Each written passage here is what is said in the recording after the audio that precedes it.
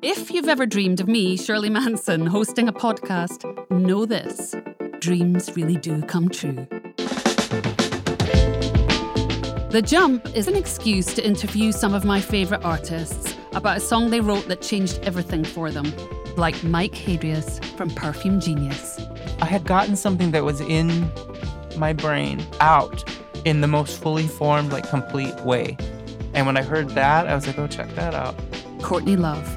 In the last few years, I've wondered if I have anything to say anymore. And that's a really gnarly place to be.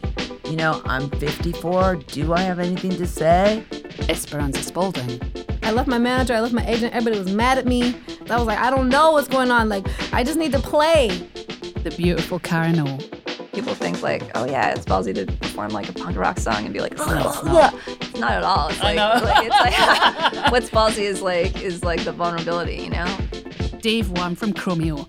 I was so ecstatic, and I was like, you know what? Maybe this is real. One of my idols just heard my music, sang on it. Maybe there's something there. Maybe this can click. Nico Case. I spent a lot of time not worrying about what I had to lose because I didn't have anything to lose, I guess. Which is sad on one hand, but also a nice position to be in. And Big Boy.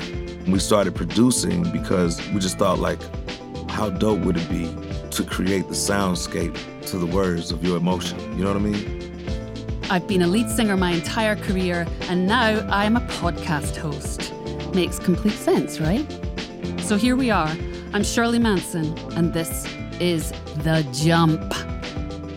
Listen and subscribe wherever you get your podcasts.